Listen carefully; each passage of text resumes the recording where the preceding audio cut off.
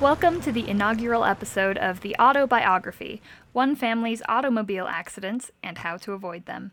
In each episode, we'll share one automotive adventure story and have our favorite mechanic weigh in on what went wrong, how we fixed it, and how you can avoid it. We'll end the episode with a hot take on a mechanical topic from the automotive industry or culture.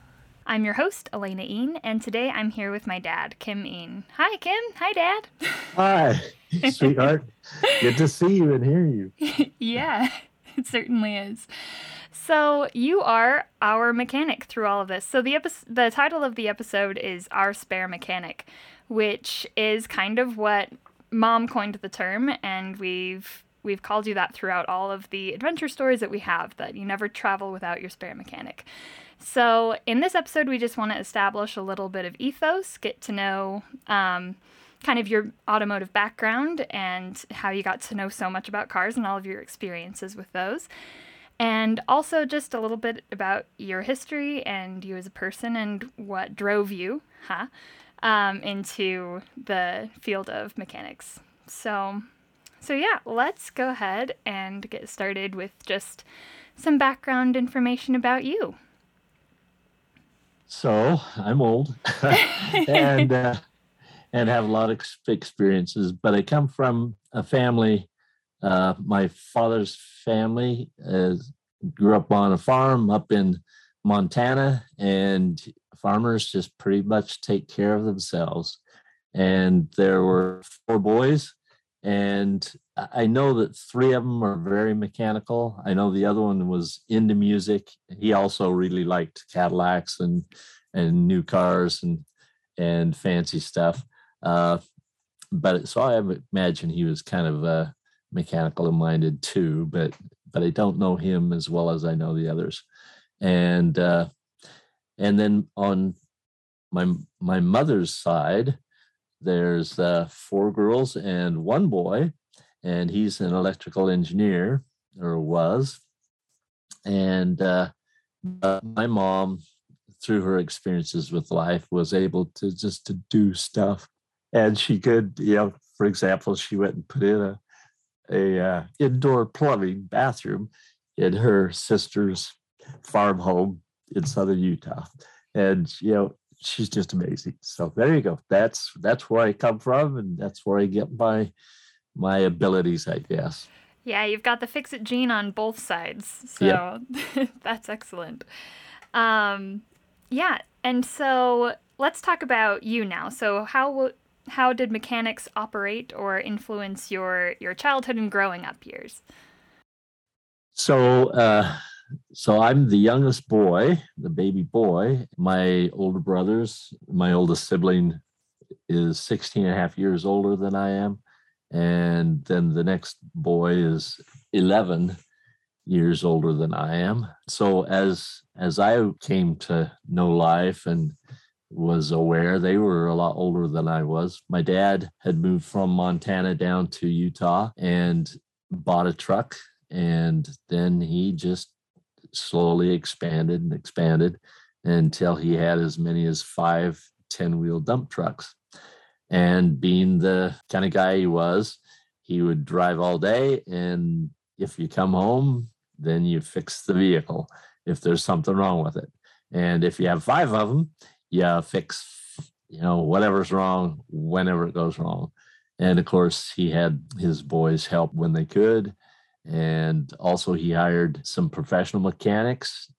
Instead of taking the vehicle to the shop or a business, he made friends with some of the mechanics, and he would hire them after their work. They would come, and stuff that he didn't feel comfortable with or whatever, he watched and learned, and sometimes even went back and loosened bolts when he could see the mechanic was just getting too crazy. But anyway, he knew how he wanted things to run, and so that's how I grew up, helping my dad work on trucks and cars and you name it, and watching my brothers also help. Yeah, kind of that at home mechanic all the way through. Yep. And my dad one of his favorite states sayings, and being growing up on the farm where you just, you had to do it or it didn't get done. And one of his favorite sayings was that I've been doing so much with so little for so long that now I can do anything with nothing. But That's great. I don't think I've heard that before. So yeah, I've been doing so much with so little for so long that now I can do anything with nothing. yeah. I love that. And, that does seem to feel, it resonates Yes. with what I've experienced through my childhood and kind of our experiences with cars and mechanics and your, incredible ability to make things work. Well, thank you. One of my favorite stories is that you got to be really good at driving backwards because of driving semis. Do you want to touch on that just a little bit? It's one of my favorites. Yeah. And actually, it's not semis. We had 10-wheel dump trucks, so it was Okay. just a single truck. But one of the jobs, and all of the boys, not only did they help Dad fix the trucks after work, but they became truck drivers and supporting the family and earning money for college and missions and whatever. But one of the jobs we went on was to pave the road next to the railroad tracks. And so in order to do that, because it was such a narrow space or road, we had to back up about a mile and a half with a full load of asphalt, back up to the machine, hook up to it and dump our load, and then drive forward. And then the next truck would back up a mile and a half. So yeah, we had plenty of opportunities to learn how to back up. Yeah, definitely true. Well, that's really fun. Okay, so you have all of that just kind of going on at home and lots of opportunities, lots of experiences to have, hands-on training with automobiles and such. And then what kind of drove you to choose mechanics as like a career and to study that in college and such? As a youth growing up, of course, we had lawnmowers, gas lawnmowers, and they would break or whatever. And back in those days, they'd have summer programs or whatever. And one of the summer programs at my junior high school was a small engine repair class. And so, as a junior high school student, I took a small engine repair class and learned about that and enjoyed that, and rebuild a small engine, lawnmower engine. And then as I went to high school, and my high school had an auto shop and stuff, I thought, well, hey, I ought to be part of that. So I was part of that, and I took, Auto 1 and Auto 2 and advanced auto or whatever, and I became aide for the automotive class. And there were several contests going on. One was called the Plymouth Troubleshooting Contest, and another one was the VICA. It originally is called the Vocational Industrial Clubs of America, and it was a big club that had covered different vocations, and automotive was one of them. And so I had the opportunity to compete in that and prepare and study for it. And I was, pretty good at mechanics, and some of my friends were too. And so we participated in that, and I competed in our school competition, in our district competition. And as I went to college, my brothers, and I think, I'm not sure if my dad had a Corvair or not, but my brothers had Corvairs. And so it's what I grew up around, and I thought that was kind of cool. And so the first car I ever bought, probably when I was 15 or 16, uh, You bought a was car at 15? uh, I don't remember, but I was young, and Yeah. so it might have been 15 or 16, and it was $25. Okay. But Yeah. it was Corvair, and it had four flat tires, and so my dad drove his truck up there, and we wheeled out the air hose, and because his truck has an air compressor on it because it has air brakes, and aired up the tires and got it all set and drove it down, and I cleaned it up and got it running, charged the battery or bought a new one or whatever, and had that car for a while. And Corvair is kind of a new improved American version of the Volkswagen Beetle. Well, Okay. I if you was know much, curious. yes. So if you know much about Volkswagen Beetles, if you own one, you learn a lot about mechanics because wow, they own that for a while and it will teach you.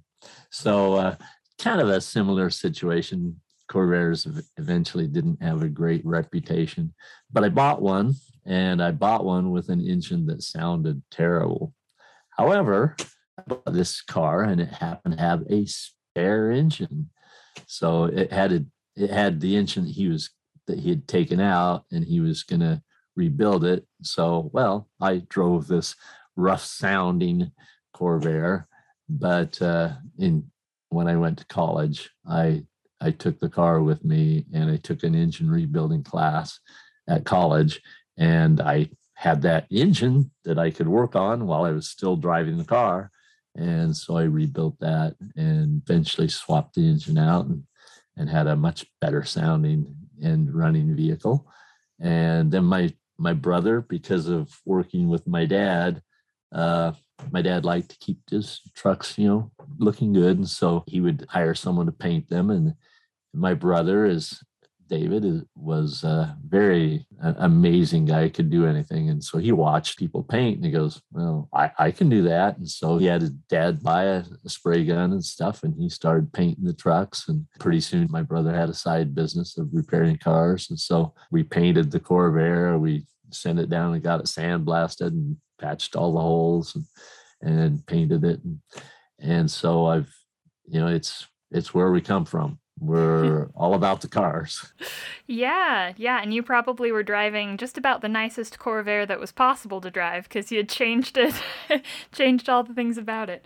Yeah, so this is actually a great example of what I'm going to refer to throughout the podcast, probably as Frankensteining the cars, where you take parts of one and you put it together in a different one and just make them last longer, make them work better, and that is something that I see as a skill set you certainly have.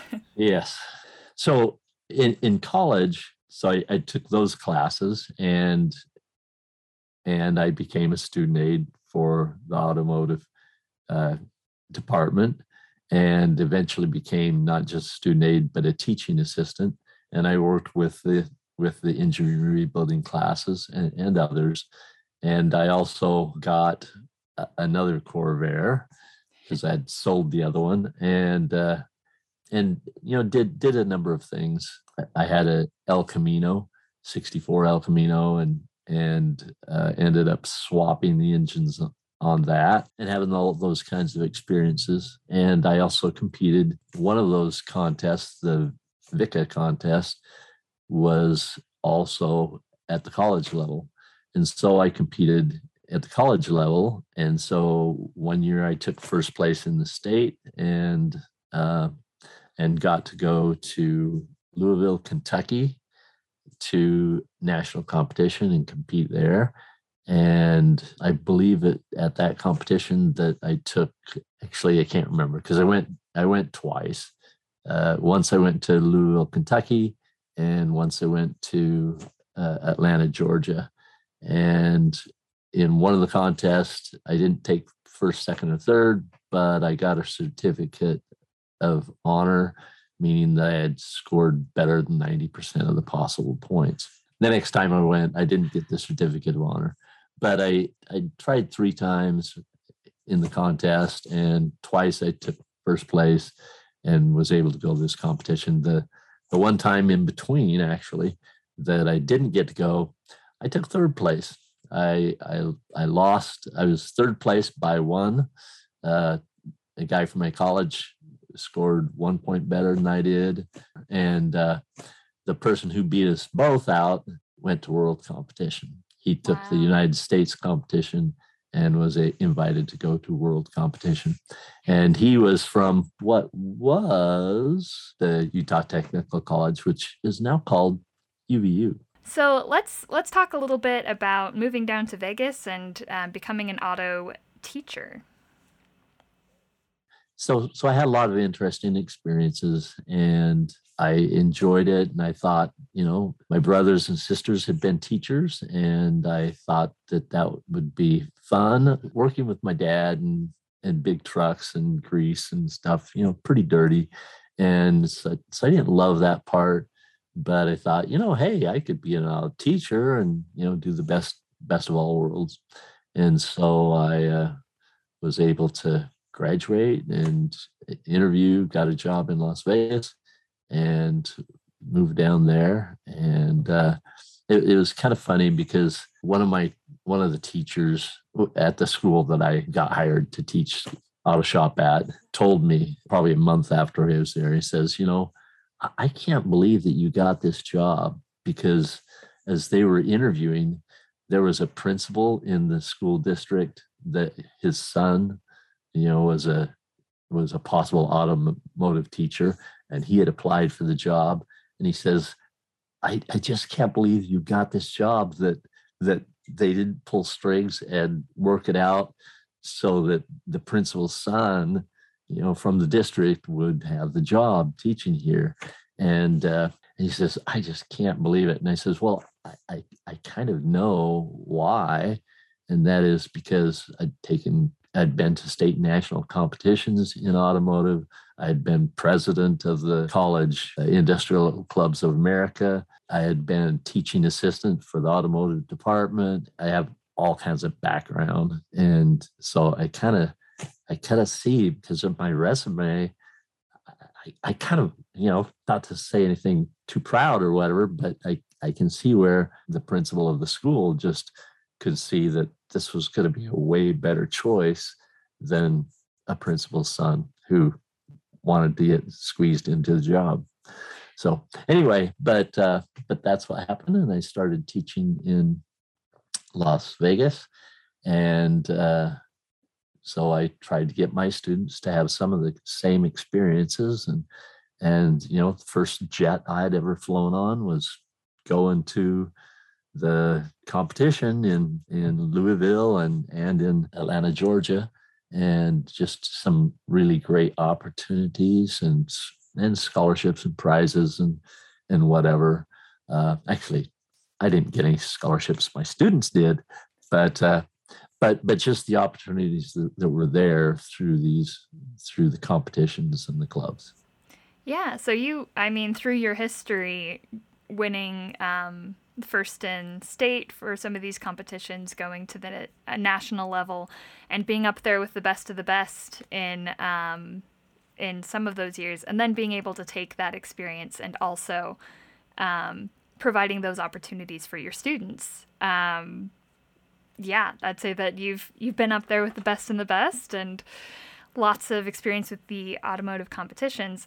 For some of us who've not gotten that kind of grease on our hands, what exactly do those kind of competitions entail, and what's maybe one major component that you could talk a little bit about? So there's two different approaches with the two contests that were available to us. And actually, it became three contests that we would go to.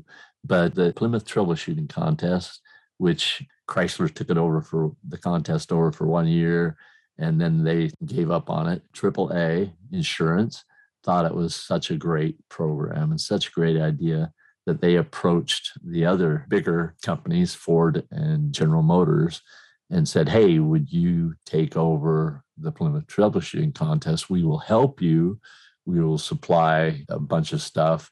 You supply the cars and the mechanics and people to help put it on.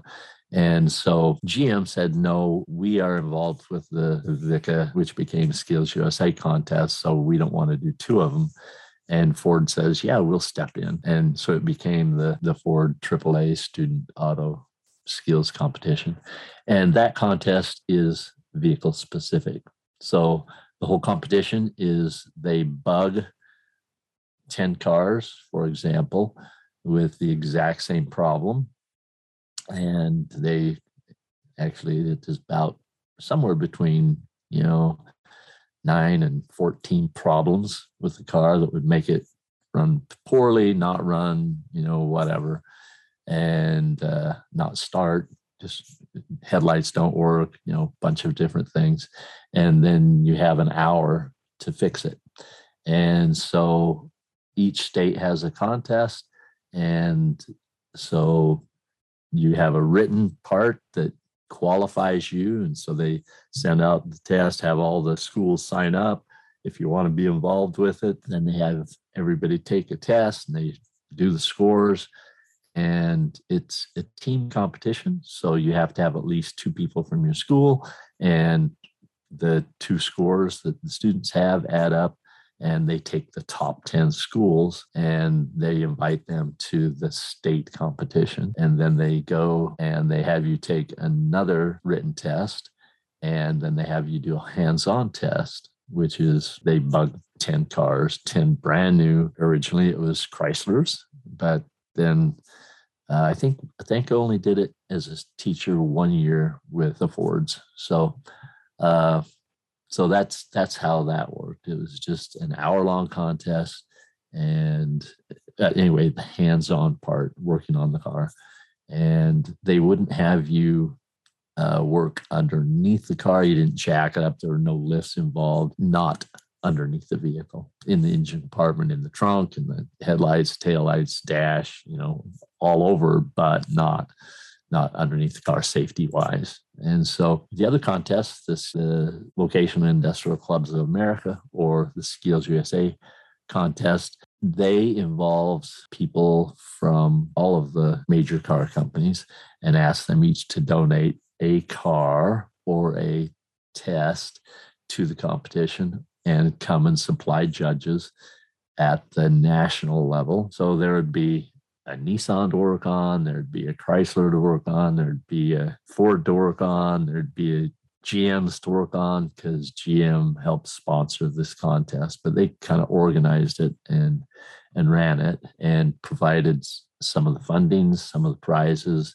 They hired Miss America to come and to speak to the kids and to have the students have their picture taken with Miss America.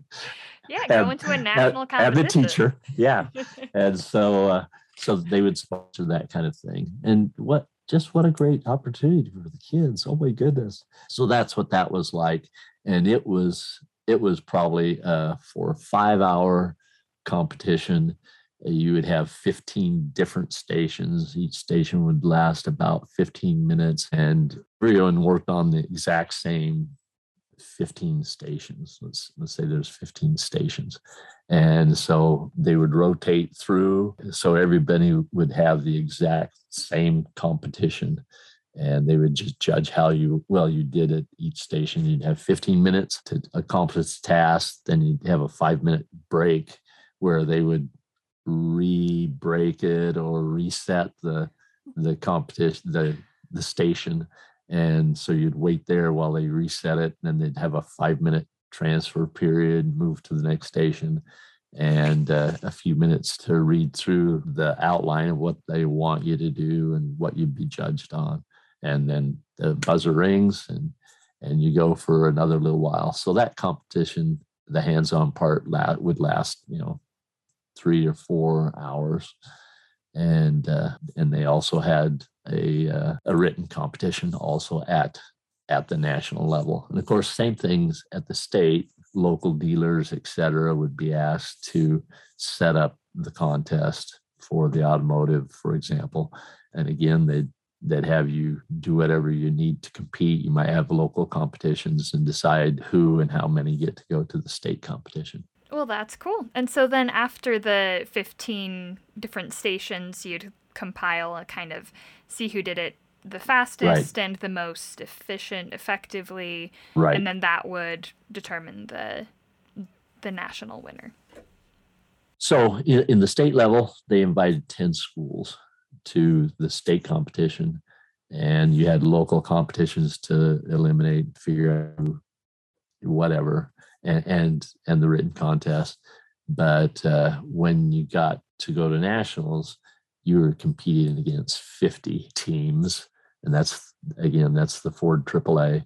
And the first time that I, as a teacher, was involved with that, we got to go to the mall at Washington, D.C., and the competition was with 50 cars, 50 Mercury Grand Marquis, just at the foot of the Lincoln Memorial. Wow. And my uncle and my aunt came and saw my students compete, and it was just fun.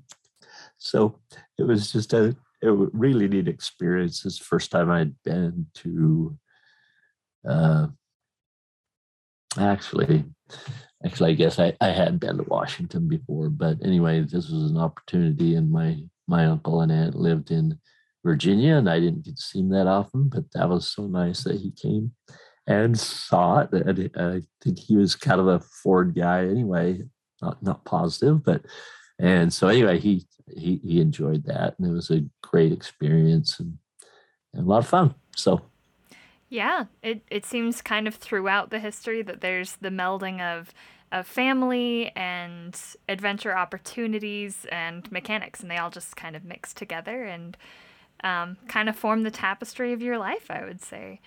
I mean, we have ways to get places and cars to get us places and to do things, but I mean, family's the reason for so much of it. getting together and Yeah. doing things. And so, yeah, well, that was so fun. Thank you for coming and chatting with me about kind of your history with mechanics. And we're excited in the next episodes to kind of break down more kind of event by event. So different automotive stories, but now we've established you as the automotive authority that you truly are. And, and yeah, so we just want to end the episode with what I'm going to call the hot take.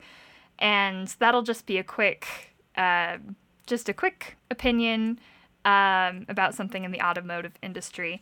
And the hot take for today is, what would you say the difference between an auto teacher and kind of a more general mechanic is in either skill sets or like preferences? And I look at that all the time because that's, in my retired life, I am a little bit more of the auto mechanic. But so the teacher, and of course with me, hey, it's someone who didn't want to get dirty, but but it's I am not fast, and that's kind of my nature. I'm just not fast, and so a mechanic in today's world pretty much needs they get most of them get paid by how many jobs they do. And if they do 10 hours of work in 4 hours, then they make 10 hours worth of pay in 4 hours. And if they make 1 hour's worth of work last for 10 hours, they get paid for 1 hour of work. And so it can bite you. But mechanics, they're there to get the job done and hopefully do it right and be honest, and hopefully be honest with the people, etc. A teacher, I can fix, probably anything, but it may take a while, and I'm not used to I'm not looking for shortcuts and quick ways to do things, although I do try to to do things as simply as possible. But it's more that I'm involved with teaching someone how to do it, and thought processes, and teaching the theory, what makes it work, why it works, learning that, what are the weak points, what can fail. So yeah, I'm not a great mechanic. Hopefully, well, There you go. Hopefully, I was a good teacher. But uh, anyway, Well, it's been a lot of fun. But yeah, retirement benefits I think are better for teachers than they are for auto mechanics. But at the same time, as a teacher, I've had a couple of students come back, and after a year and a half of graduating, and I talk with him and says, well, just so I can tell my students what you're doing, what are you doing, and who you're working for, and kind of how much money you make, and so, I've had a student or two come back and say hi, and thanks and whatever. And so when I ask them, well, yeah, they're making more than I am. So there you it go. balances out.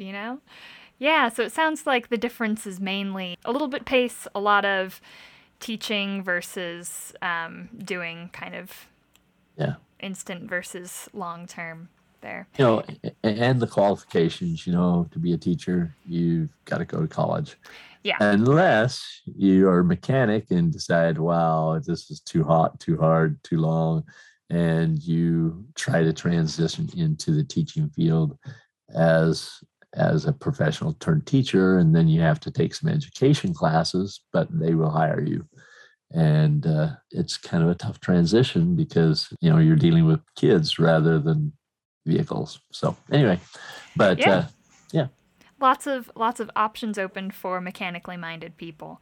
yes. And you may say that you may not be the greatest mechanic in terms of what you talked about makes a mechanic traditionally successful, pacing and the like, but you are certainly our favorite mechanic, and I think we have the credentials and stuff to back up that were certainly a great teacher as well. So thanks for joining me today, and we are excited to talk with you again for our next episode.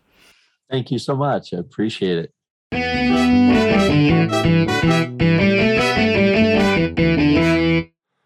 Thank you for listening to The Auto Biography, One Family's Automobile Accidents and How to Avoid Them, written by Elena Een.